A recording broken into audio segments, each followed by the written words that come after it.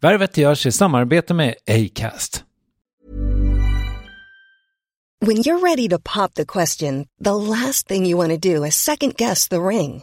At BlueNile.com, you can design a one-of-a-kind ring with the ease and convenience of shopping online. Choose your diamond and setting. When you find the one, you'll get it delivered right to your door. Go to BlueNile.com and use promo code LISTEN to get $50 off your purchase of $500 or more. That's code LISTEN at BlueNile.com for $50 off your purchase. BlueNile.com, code LISTEN. Värvet presenteras i samarbete med Nasonex, utomhusmöjliggöraren, som de inte kallar sig av någon märklig anledning. Men det är i alla fall Sveriges mest köpta antiinflammatoriska nässpray mot allergisk snuva. Och nu kommer ett litet test, så fram med papper och penna du som lyssnar, nu kör vi. Fråga 1. Vill du vara ute mer i naturen? Fråga 2. Sitter du framför en skärm lite för mycket?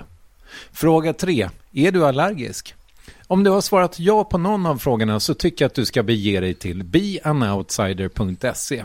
Jag vill för övrigt poängtera att Nasonex nässpray är ett receptfritt läkemedel från 18 år för behandling av symptom vid säsongsbunden och perenn allergisk snuva. Rådfråga läkare om du är eller tror dig vara gravid eller ammar, eller om du planerar att skaffa barn, har en obehandlad infektion i näsan, nyligen har genomgått en näsoperation eller har en skada i näsan. Får ingen effekt inom 14 dagar eller om du redan använder läkemedel med kortison ska du kontakta läkare. Använd ej mer än 3 månader utan läkarkontakt. Stort tack Nasonex och beanoutsider.se. Värvet sponsras av SAS Eurobonus och SAS Eurobonus Mastercard. Och det här är ett budskap som jag tänker kan vara bra för den som antingen gillar guldkant på till exempel tillvaron eller för den som gillar att slå 2 flugor i en smäll. Om jag tittar på vad jag gör av med under en dag så är det typ 85% mat. Kanske tar jag en kaffe ute och relativt ofta unnar jag mig en lunch, men framförallt så handlar jag middagskäk och det blir nästan alltid ungefär 327 kronor. Och jag är förvisso med i alla mataffärers kundklubbar så jag får väl något slags luddig poäng på mina köp, men får jag poäng på allt, överallt? Jag får ju inte det och det är dumt, för visst, Eurobonus kan användas till resor, lounger och uppgraderingar, men otroligt mycket mer, som att bo på något av de 250 000 anslutna hotellen som finns att välja mellan. Perfekt om man vill ha en staycation med sin partner eller så. Och just nu, mellan 23 april och 5 maj, får du 5 000 Eurobonus extra poäng om du ansöker om ett SAS Eurobonus Mastercard kreditkort. Kreditkortet som ges ut av SEB Kort Bank AB, där effektiv ränta är 19,27%. Vilket exempelvis blir 47 108 kronor om du använder 40 000 i kredit i ett år. Men det är förstås inget tvång att utnyttja krediten. Få poäng på allt, överallt, och du börjar på SAS Eurobonus Mastercard.se. SAS Eurobonus Mastercard.se. Tack SAS Eurobonus och SAS Eurobonus Mastercard. Det här är den förkortade versionen av Värvet. Vill du höra hela konkarongen, återvänd till Acast-appen till exempel. Hur som helst, trevlig lyssning.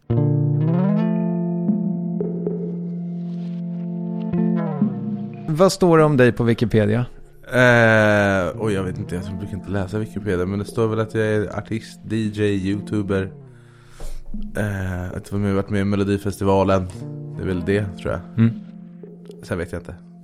Jag tror att det står en del om om din musikkarriär också. Ja, jo, just det. Det gör det. Att jag har släppt musik också. Med olika artister. Och att du var tidig. Ja. Det ska vi prata om.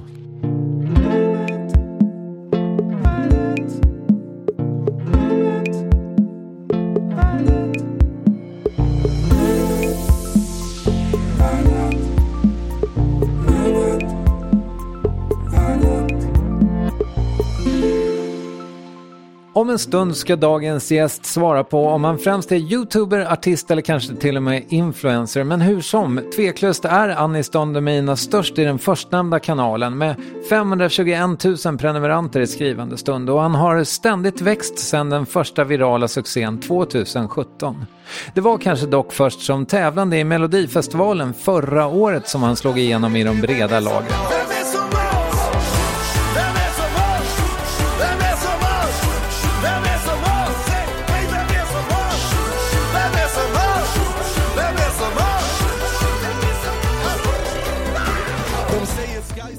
Anis Don Demina är född 1993, uppvuxen i Jordbro söder om Stockholm, har jobbat som säljare och DJ, bland annat bosatt i Dubai, och livnär sig sedan några år tillbaka dels då som artist, dels genom YouTube, och hur han, trots att han producerar gott och väl över en timme video i veckan, inte jobbar ihjäl sig. Känslorna kring att snart vara tillbaka i Mello som programledare och reglerna för gul bil.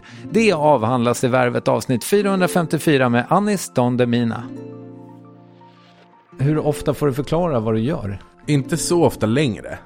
Det är mer att folk inte vet att jag gör väldigt mycket. För att folk bara säger, men du är väl YouTuber. Och då är det så, men sen är jag artist också. Och jag skriver musik och jag kom 5 i Melodifestivalen. Och sen är det vissa som bara, men du har varit med i Melodifestivalen. Så bara, men jag driver också en av Sveriges största YouTube-kanaler.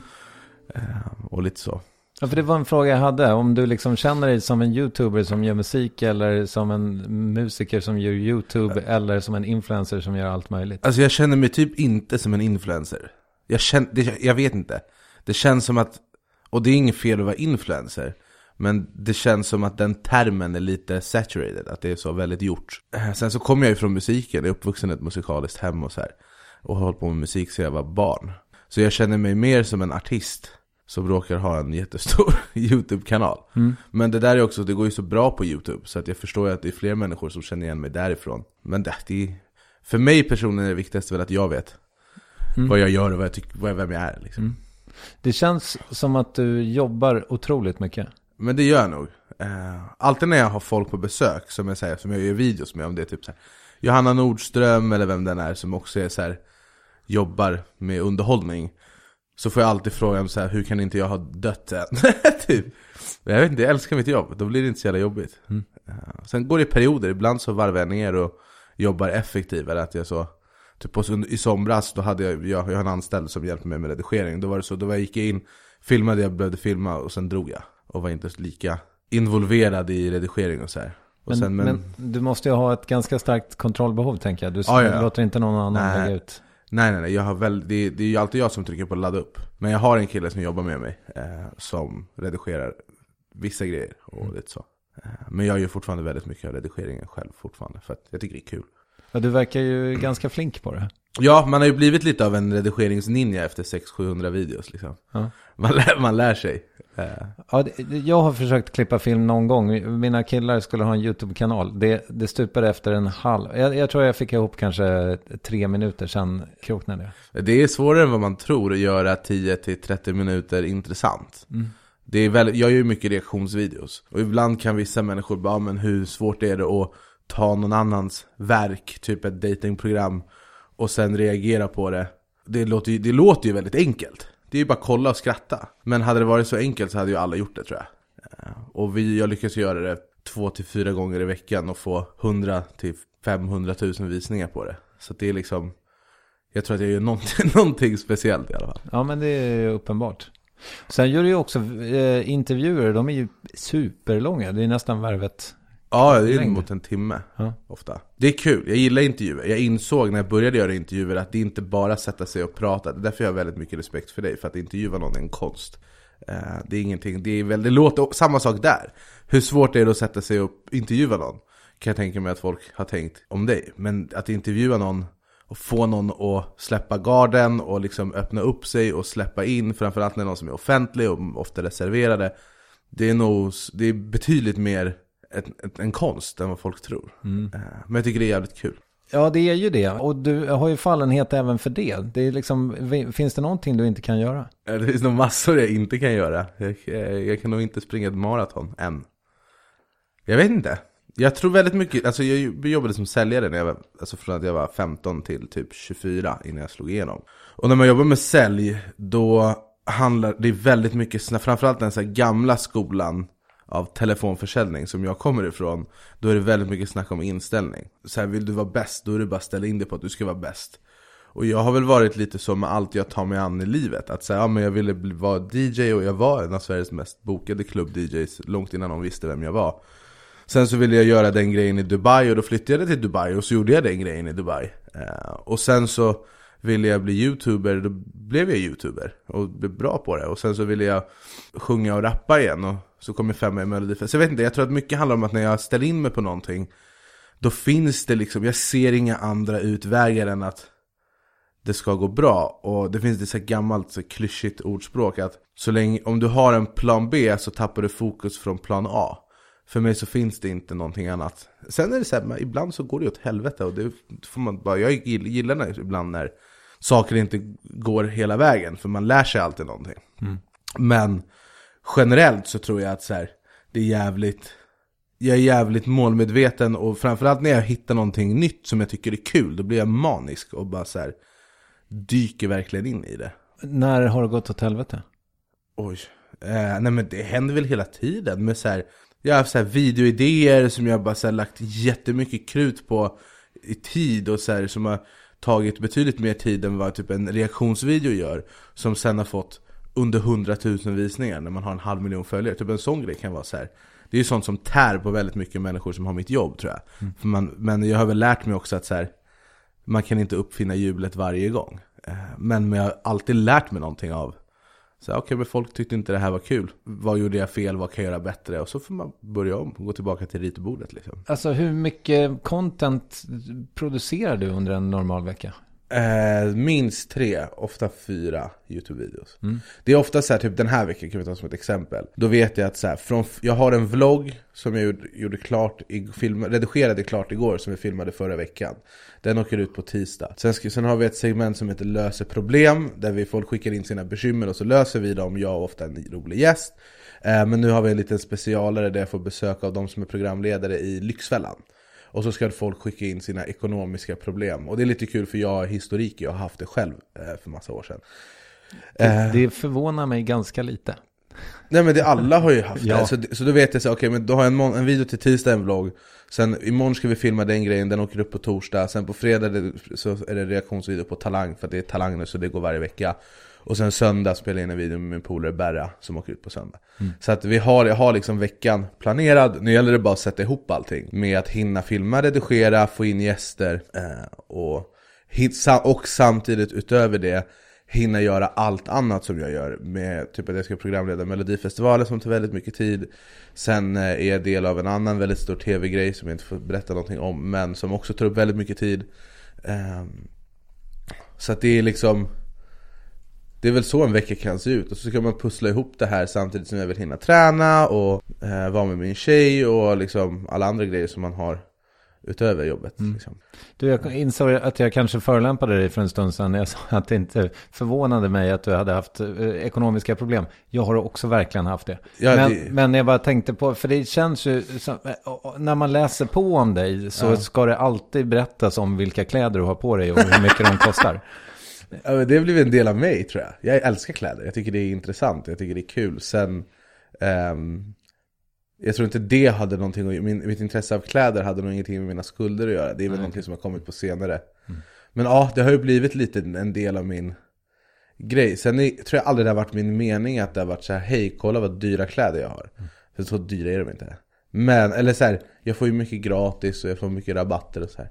Men jag tycker det är ballt när man kan ha ett par skor som ingen annan kan få tag i typ. Jag tycker det är fett. Ja, till Nöjesguiden sa att man var tvungen att sälja en njure för att få tag på dina. Ja, vissa av dem är lite så. Ja. Vissa av dem är lite så, sälj dina inälver. Ja, jag fattar. Ja, det är vissa människor finner frimärken intressanta och andra skor. Jag har mer och mer på sistone av olika skäl så här reflekterat över hålet i bröstet, om du förstår den bilden, liksom den känslan av att det är så här, fan, någonting som skaver, någonting som saknas. Och sen så, och jag har väldigt många gånger i mitt liv tänkt så här, ja men okej, fan, det kanske är den där Rolexen, det kanske är den som gör, eller det kanske är den där liksom, om jag får byta bil eller om jag får resa dit som liksom, det kanske är det som ska täppa till det där jävla hålet i bröstet. Jag tror mitt det där hålet kommer aldrig täppas igen. Jag tror att det är någonting, jag tror att det handlar om det här med att jag aldrig nöjer mig. Jag kommer ihåg när jag hade 100 000 följare på YouTube.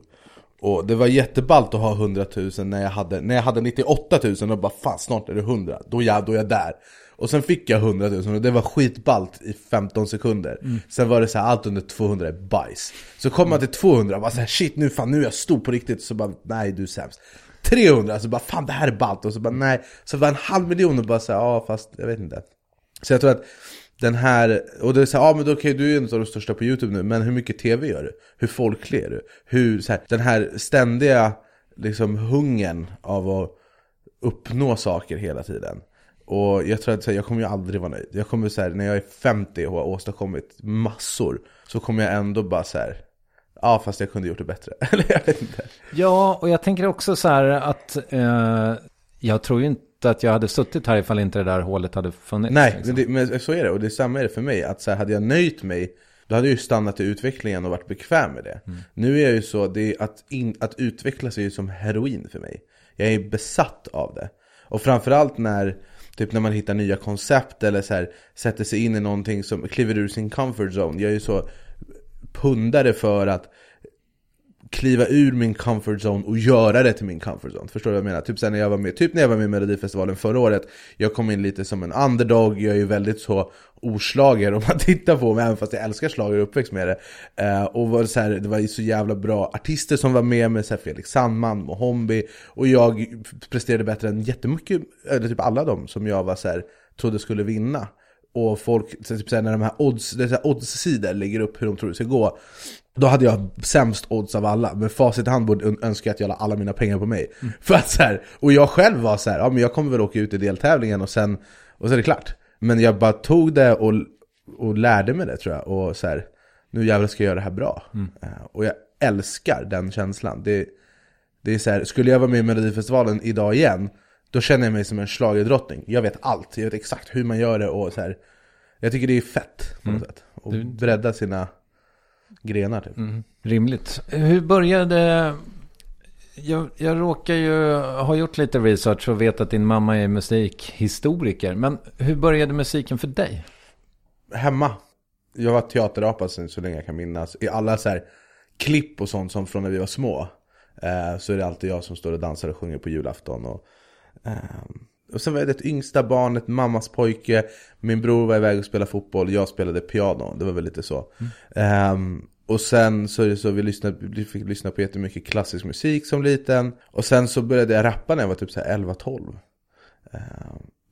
På fritidsgården i Jordbro där jag är uppvuxen, där Panetos hade en studio som vi fick använda. Och på den vägen är det väl, tror jag. Det har alltid varit där. Jag har alltid vetat att jag ska vara artist. Jag har aldrig haft något annat. Det har liksom alltid varit en... Sen när den grejen från rappare gått över till DJ och sen tillbaka. Och sen till båda och lite så. Men jag har alltid vetat att det är det jag ska syssla med. Mamma Vitrys. Ja. Pappa irakier. Ja. Hur träffades de? Alltså? Min pappa flydde från Irak och åkte till Ryssland och typ pluggade till civilingenjör, tror jag. Och träffade min mamma. Och sen så åkte de på bröllopsresa till Sundsvall. Och så stannade de där. Okay. Och det är jag jävligt tacksam för idag.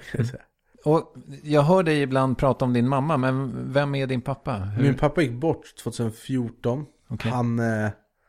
Han var en jävla karaktär alltså. Jag tror jag har fått jättemycket från honom. Jag har samma krulliga hår som han. Han jobbade som bilmekaniker. Och han... jag tror han jobbade mycket så. Han hade nog inte riktigt en fast anställning så. Utan han driftade lite på egen hand. Men han jobbade varje dag. Han jobbade 7 dagar i veckan. Och han var fett snål. Och jag förstod aldrig varför han var det när jag var liten. Pappa, kan jag få 10 kronor? Vi kan ju få en utskällning. Men med facit i hand och så här när jag är vuxen, så vet jag att det handlade om att han tog ju liksom med oss utomlands 5 pers 3 veckor varje år. Och han var alltså lösningsorienterad.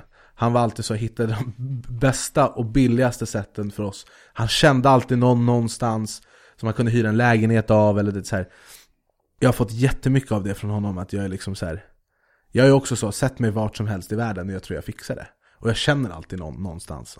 Jag har liksom varit i allt från så här, London till Spanien till Dubai till Sri Lanka och känt någon liksom.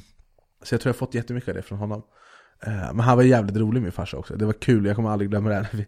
Han jobbade med bilar och så pratade han i telefon. Och så skulle han säga ett så här, registreringsnummer. Och vi garvade alltid åt hans svenska, för den var inte så jävla bra. Och så skulle han säga, så han sa alltid F som Fredrik, H som håll käften, och så O som Ulf. Det tyckte alltid vi var skitroligt. Så att han var en jävla karaktär. Det är jättetråkigt att han inte har fått se något av det här. Jag hade tömt alla konton jag har för att få se hans min när de sitter hemma och kollar på mig i finalen med Melodifestivalen. Ja, det är klart. Och om han hade fattat typ. Varför gick han bort så tidigt? Cancer. Ja, okej. Tyvärr. Och vem är din mamma? Mamma, hon heter Marina. Hon är den snällaste människan i världen. Hon är den starkaste människan i världen. Hon är den ballaste människan i världen. Och hon är så jävla glad för mig. För att jag liksom tidigare varit skuldsatt och var en säljare och jag får hoppa av skolan och så här. Jag kan tänka mig att ur en förälders perspektiv tänker man vad är det för stolpskott. Men nu med allt från framgång till så här, när jag gjorde Allsång på Skansen, hon var så jävla glad. Och att jag skulle sjunga Lasse Berghagen en kväll i juni, en månad innan, det var det enda hon pratade om. Eller typ så jag vet att hon är superlycklig över min viktresa. För att jag alltid varit lite överviktig och hon har alltid liksom tyckt att jag ska göra något åt det. Men så nu när jag gör det så vet jag att hon blir väldigt glad. Ja, hon vill väl att du ska vara med länge. Ja, och må bra och så. Så att hon är superstöttande och så. Ja, hon är grym. Är du tajt med dina syskon? Ja. Okej. En bror och en syster som jag har väldigt bra relation med. Jag bodde med min bror i 6 år. Han var med i Dubai också. Han kom efter typ ett halvår att jag hade varit där. Så anslöt han sig. Okej. Så då bodde vi ihop där också. Och, så här. Och vi bodde ihop när jag flyttade hemifrån väldigt tidigt. Bodde vi ihop i Farsta i 6 år. Och jobbade ihop. Och vi var bästa polare med det. Men jag och min syster hade inte lika bra relation tills min farsa gick bort. Det typ förde oss samman lite. Okej. Men jag är väldigt nära min familj och det är jättekul att dela allting med dem. Ready to pop the question? The jewelers at BlueNile.com have got sparkle down to a science with beautiful lab-grown diamonds worthy of your most brilliant moments. Their lab-grown diamonds are independently graded and guaranteed identical to natural diamonds, and they're ready to ship to your door. Go to BlueNile.com and use promo code LISTEN to get $50 off your purchase of $500 or more. That's code LISTEN at BlueNile.com for $50 off. BlueNile.com, code LISTEN. Hey, it's Paige DeSorbo from Giggly Squad. High quality fashion without the price tag. Say hello to Quince. I'm snagging high-end essentials like cozy cashmere sweaters, sleek leather jackets, fine jewelry, and so much more. With Quince being 50 to 80% less than similar brands. And they partner with factories that prioritize safe, ethical, and responsible manufacturing. I love that. Luxury quality within reach. Go to quince.com/style to get free shipping and 365-day returns on your next order. Quince.com/style. Om du spelar piano hemma, tog du lektioner och grejer? Nej, min mamma lärde mig det väl lite lätt. Och sen så fick jag en gitarr någonstans på vägen, så lärde jag mig det. Alltså allt jag kan har jag lärt mig på YouTube. Allt. Jag tror inte jag, förutom typ spela piano som min mamma lärde mig. Men allt annat, från att redigera videos till att producera musik, till liksom hur Logic funkar, till hur man spelar ackord på gitarr, till allt. Redigera videos, After Effects, Premiere, allt det här har jag lärt mig. Hur en kamera funkar, vad shutter speed är, vad ISO är. Alla de här sakerna som jag använder mig av varje dag, det lärde jag mig inte i skolbänken, kan jag säga. Nej. Utan YouTube tutorials. Du kan fan lära dig allt. Hur var skolan för dig? Bra. Jag, alltså så här, var väl alltid lite så teaterapa och jag skulle alltid väsnas, men inte på att jag var stökig, utan jag var bara rolig typ. Och sen så hade jag bra betyg, för att mycket för min muntliga sida. Jag är bra på att snacka liksom. Det var därför jag var bra säljare också. Och jag hoppade av gymnasiet efter halva 2:an, så jag hade gått halvvägs. Men vad tyckte mamma och pappa om det? Alltså de tyckte inte det var jättebra, men jag hade redan flyttat hemifrån vid det laget. Så att de hade väl inte tyvärr inte så mycket att säga till om som de kanske borde haft. Men, och så här med facit i hand, så är jag väldigt glad att jag valde det. För att jag hoppade inte av skolan för att jag var skoltrött. Jag hade bra betyg. Jag hade MVG i alla medieämnen. Jag gick media på gymnasiet. Jag hade MVG i alla medieämnen. Jag hade VG i både svenska och engelska. Så bra betyg. Jag hade kunnat plugga upp det på ett halvår. Det som saknas, som jag hade behövt. Men jag hade en plan. Och så här, jag vill att om det är någon som lyssnar på det här, hoppa inte av skolan. För att det är inte många som har lika mycket tur som jag har. Men det var inte att jag var så här, nu är jag så trött och nu vill jag inte plugga mer. Utan det var så här, fan jag har inte tid att vara här. Jag får inte ut något av det här, jag ska tjäna pengar. Som säljare, så jag har varit delägare för det företaget jag jobbade för då. Jag var då 17-18 liksom. Och till och med min studievägledare. Jag gick ju till, man har ju en sån som man kan gå till och få tips och råd liksom, om man vill ha. Om man är lite vilse eller så. Så jag gick till henne och bara så, men jag jobbar här och här. Det här är det här vad de erbjuder om jag hoppar av skolan. Vad tycker du? Och då sa hon till och med till mig, så hon bara så off the record, jag får inte säga det här till dig egentligen, men känner att du har koll på läget och att du vet, för du har bra betyg, du är inte en idiot, och känner att du så här, vill du ta tag i det här igen så kan du göra det. Känns som att du verkar som målmedveten, du vet vad du vill. Det känns ändå som att du inte är här 100% för att du tänker mycket på jobbet. Så känner du att du vet vad du håller på med, så kör. Och när hon sa det också, då var det så, men om en vuxen människa till och med fattar, som är, faktiskt är, lyssnar på det open-minded. Gick jag till någon annan, då var det så, jag ska på skolan, då var du en idiot. Vilket jag köper, för det är man i 99,9% av fallen. Jag hade bara en jävla massa tur på vägen. För att jag trodde ju inte jag skulle bli YouTuber när jag hoppade av skolan. Utan jag skulle ju vara säljare och driva bolag. Men det var ett bra val, för att det ledde mig hit, så jag ångrar ingenting. Men vem är så driven som säljare som 16-17-åring liksom? Men det finns, jag tror att det är fler, jag vet inte, det var så här, jag har alltid varit driven. Det var typ så här, när jag var 14-15 så låste jag upp så här iPhones, alltså operatörslåsta telefoner. Jag låste upp dem. Okej. Och kände, du lärt dig på YouTube? Ja, tutorials. Och så för att alla ville ha Comviq i sina iPhones, men det fanns inte med den operatören. Och då var det så, men jag gör det för 300 spänn. Varför var du en bra säljare? För att det är en bra fråga. Jag kommer ihåg min första dag. Eller så här, jag kommer ihåg hela den grejen. Det här gick i ettan i gymnasiet, då var man då 15-16. Och så ville jag söka jobb. Och jag gick och lämnade CV:n på varenda café som fanns, som sträcker sig från Drottninggatan till Slussen.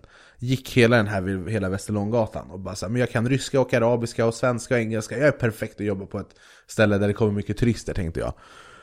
Men det var ingen som ville anställa, jag fick inte respons. Jag lämnade 40 CV, det var ingen som hörde av sig. Och så kom de till min skola med en sån här monter. Men vi söker säljare på deltid. Då gick jag fram och så bara okej, alltså jag sa inte ens hej, utan jag tog det här pappret som han, den där killen stod med, som han som jobbade med rekryteringen, och så tog jag hans penna och så suddade jag ut det namnet som stod högst upp och skrev mig själv. Och jag bara, jag ska få jobb, för jag var så lack efter att ha lämnat CV över hela stan. Och det tycker ju de om, det är väldigt så. De bara, oj, här är lite karaktär. Så kom jag in där på arbetsintervju, sån gruppintervju. Och jag hade en sån här mössa, som så pälsmössa. Och jag hade typ den, jag var ju bränd på den här tiden. Men jag satt i alla fall där med den på i den här intervjun. Och jag kommer ihåg, han som jag jobbade för i flera år, han sa det, han bara, vi kommer ihåg när du satt där med din björnfitta på huvudet och bara, vad är det för jävla idiot? Men jag var helt så här, jag hade liksom aldrig haft ett jobb. Jag hade spelat pingis i fritidsgården hela min uppväxt och bara så här, det här var något nytt och jag kunde få betalt för det. Så jag snodde med mig ett så här säljmanus. Man fick inte göra det, men jag gjorde det ändå. Och lite diskret. Snodde ett manus med mig hem. Och så från att jag lämnade det där kontoret så nötte jag det här manuset till dagen efter jag skulle ha min första arbetsdag. Så när jag kom dit och så här, de bara så här, skulle ha genomgång och skit, jag bara nej, jag vill köra nu. Jag kan det här. Och de bara så här, okej, varsågod. Och så sålde jag 4 avtal min första dag. Och så kommer jag ihåg att när jag stod på T-centralen, jag bodde fortfarande hemma. Jag stod på T-centralen och skulle ta pendeln hem. Klockan liksom, jag jobbade 17-21. Så skulle jag ta pendeltåget hem vid 9:30. Och så räknade jag på så här, okej, men om jag säljer si och så här och kanske sämre någon dag och mer någon dag, så kommer jag tjäna 8,000 spänn. Jag kommer aldrig och då tycker jag det var så, jag bara, det är så jävla mycket pengar. Jag ska köpa varenda allt på webbhallen. För det var så prylnörd redan då. Så jag kommer ihåg min första lön, det var så här 4,000 någonting. Jag tror 4,426 kronor och sånt. Då 4,453 kronor. Då var min första lön. Jag bara så här, jag är rik. Och så var det. Och så den siffran ökade ju liksom ganska snabbt. För att jag sålde lika mycket som de som gjorde på heltid, fast jag gick halvdagar på gymnasiet. Så att jag kunde ju vara på jobbet. Så istället för att jobba 9 till 5 så jobbade jag så här 13 till 21. Och jag hade inget problem att vara där, för att mitt andra alternativ var att spela pingis på fritidsgården. Och då ville jag hellre tjäna pengar, och jag var bra på någonting, och jag utvecklades varje dag. Och så efter ett tag så var det så här, jag var så jävla kaxig, så jag var ju så, kom in och nästan pissa på folk som jobbade heltid. Jag var ju så 17-årig och hungrig svartskalle, kom från gymnasiet. Så satt det vuxna människor där som hade varit där sedan morgonen och inte sålt så mycket. Och sen när klockan var 16 så hade jag sålt mer än alla andra.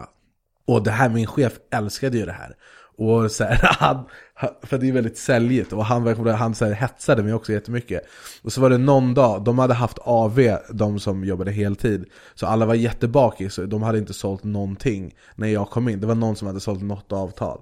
Nej, de hade sålt 2 avtal på hela gruppen. Vad är det ni säljer? Då sålde vi PPM-förvaltning. Okay. Så här, Svensk fondservice heter det. De hade sålt 2 avtal på hela gruppen. Jag kom in, jag bara, alla ni är fucking sämst. Tog på mig headset, tog ett samtal, så det 3 avtal på ett samma samtal.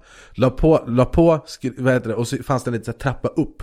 Så gick jag upp och så bara, och det här har jag åtagit, jag är typ 16 bast här, och det här är folk som är 30 som har barn och skit. Så gick jag upp och så fanns det en liten så här trappa upp som man var över alla andra.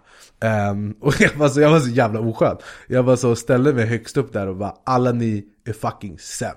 Och jag kommer ihåg, det var mycket tack vare min chef, för han så här, tyckte det var så jävla roligt. Och så här, det fanns ju en poäng, eller jag hade inte fel, för att mina siffror talade för sig.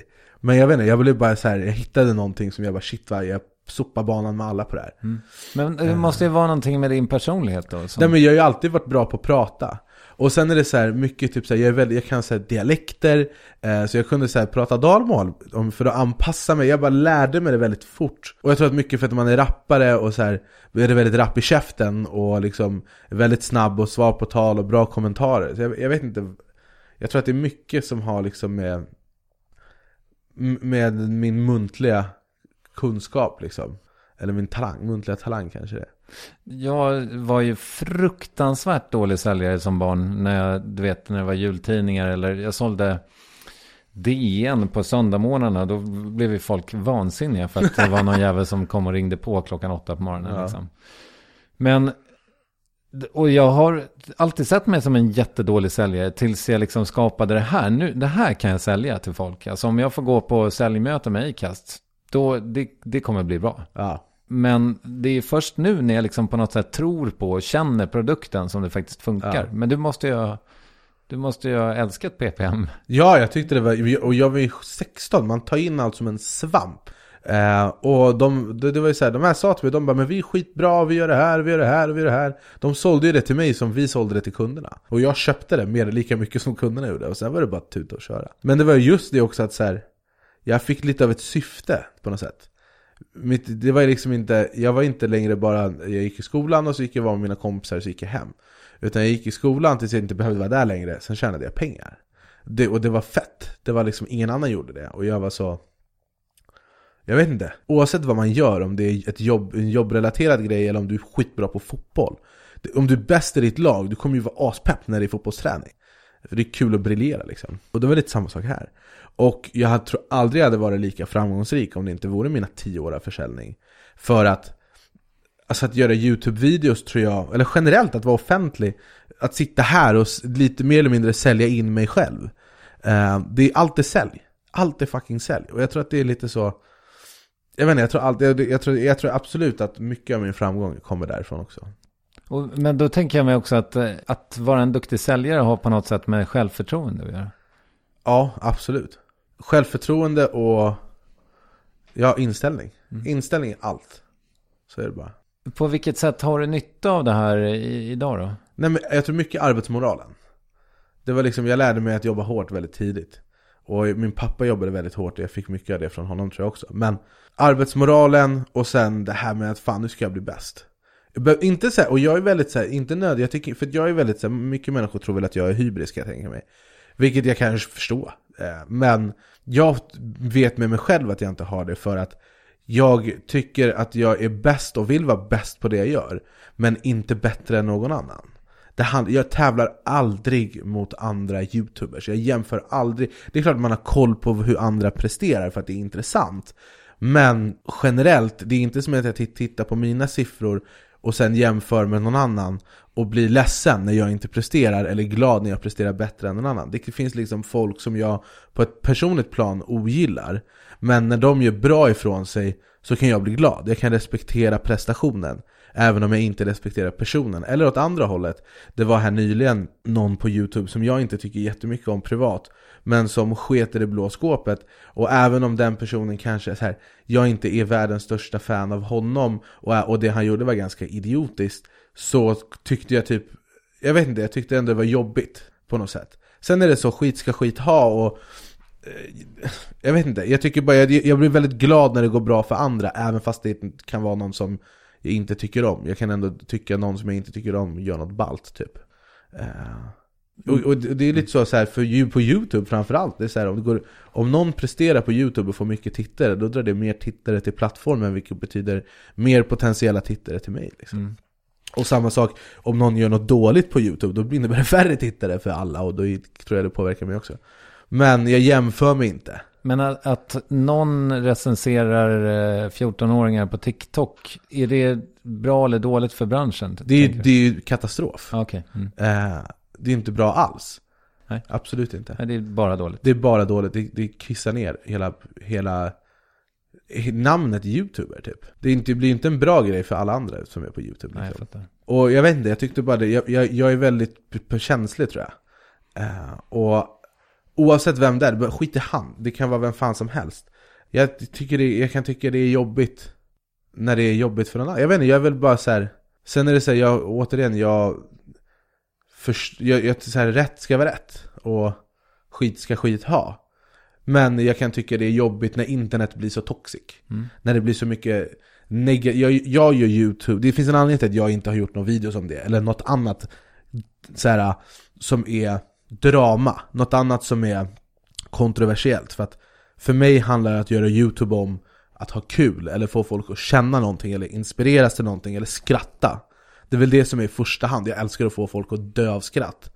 För att jag vet att folk kan lite försvinna från någonting som kanske är jobbigt om de kollar på någonting och skrattar. Jag tror att det här ett skratt förlänger livet. Det är mer än bara ett så här klyschigt ordspråk. Och när sånt händer så är det så här, internet blir mörkt. Jag vill inte vara en del av det. Nej. Jag vill inte vara där. Jag blir omotiverad liksom. Men nu har ju jag lite dålig koll, men var du lite mer toxic tidigare? Ja, alltså, det var så du byggde på något sätt. Ja. Och det är så här, jag kan kolla tillbaka på min liksom YouTube-karriär och skämmas många gånger. Och det här har jag pratat om förut också, att så här, jag höll på mycket med sånt, alltså så här dramakontent, man höll på att bråka med andra YouTubers, så man kastade paj på varann och gjorde hönor av en fjäder. Men när jag slutade med det och bara så här, fan håller jag på med? Jag är så jävla mycket bättre än det här. Och när jag slutade med det och bara så här, det var väl 2-3 år sedan måste det varit, där jag bara så här, nej, jag ska aldrig mer beblanda mig i så här YouTube-draman, för att det är så jävla billiga visningar.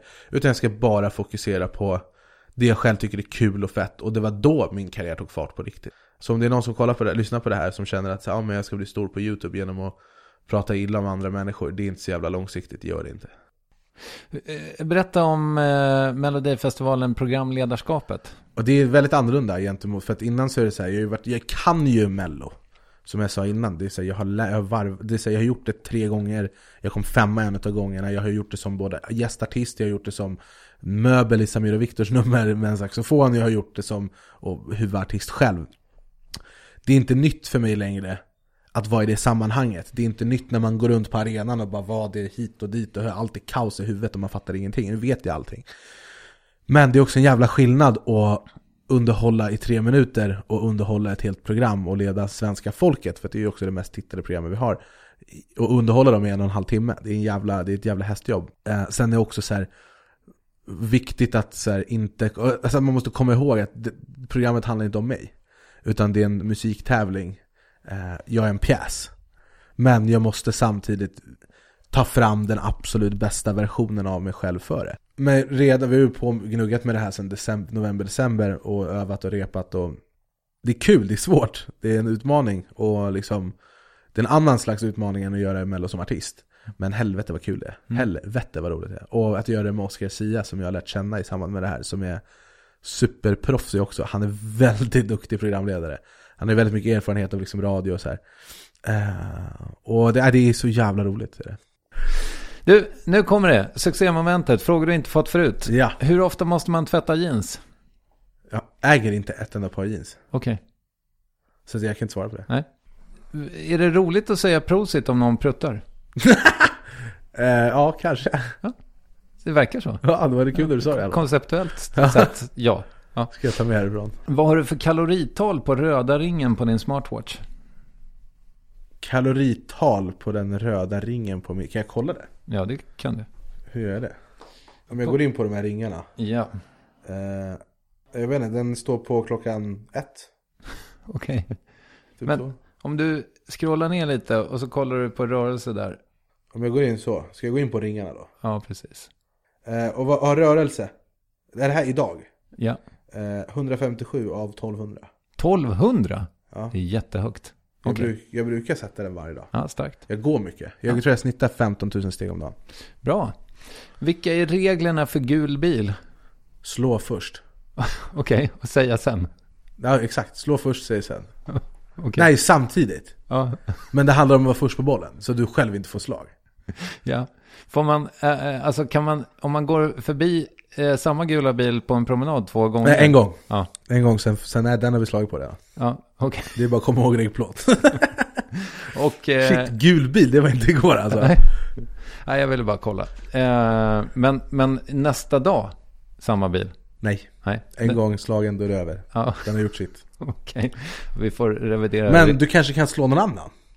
Ja, det kanske jag kan göra. Som du, så att om du ser en bil med mig idag, då kan du slå mig. Sen om du ser din kollega här ute med samma bil en annan dag, då kan du bara så här taktiskt planera ut. Det är clean att slate. du vet att där står en gul bil. Varje gäst jag har ska jag gå förbi med där. Ja, perfekt. Har du lättare att bli snurrig nu än du hade när du var yngre? Nej, tvärtom. Jag tror jag blev snurrigare när jag var yngre. Ja. Ja, och där var det över succémomentet. Frågor inte fått förut. Vilken succé? Jag har inte fått de här frågorna förut. Nej, du ser. Ja. Vilken grej. Har du haft det bra? Jag har haft det bra. Vilken intressant start på dagen. Men jag har hört att jag gillar att prata om mig själv, så att det kanske är därför. Ja. Stort tack för att du kom. Mitt nöje. Tack för att jag fick vara med.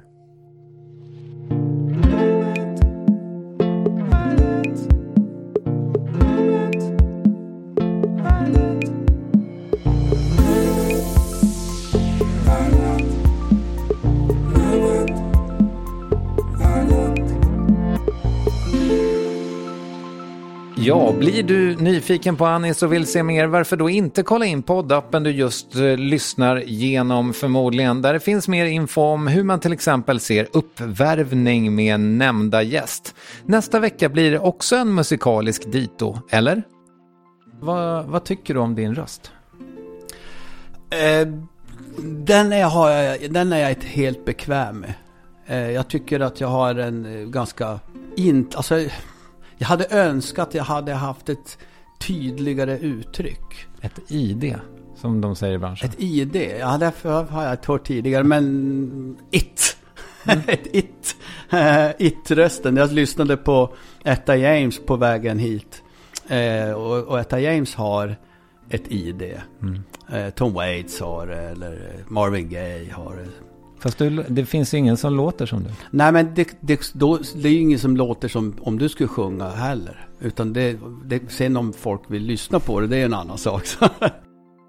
Du och jag möter Bo Sundström från bland annat Bo Kaspers Orkester i Värvet, som för övrigt görs av Camilla Fogelborg, mig, Kristoffer Triumf och Acast om en vecka. Surt förvärvad poäng i den meningen, men jag tror den gick ihop. Tack för idag, hej då!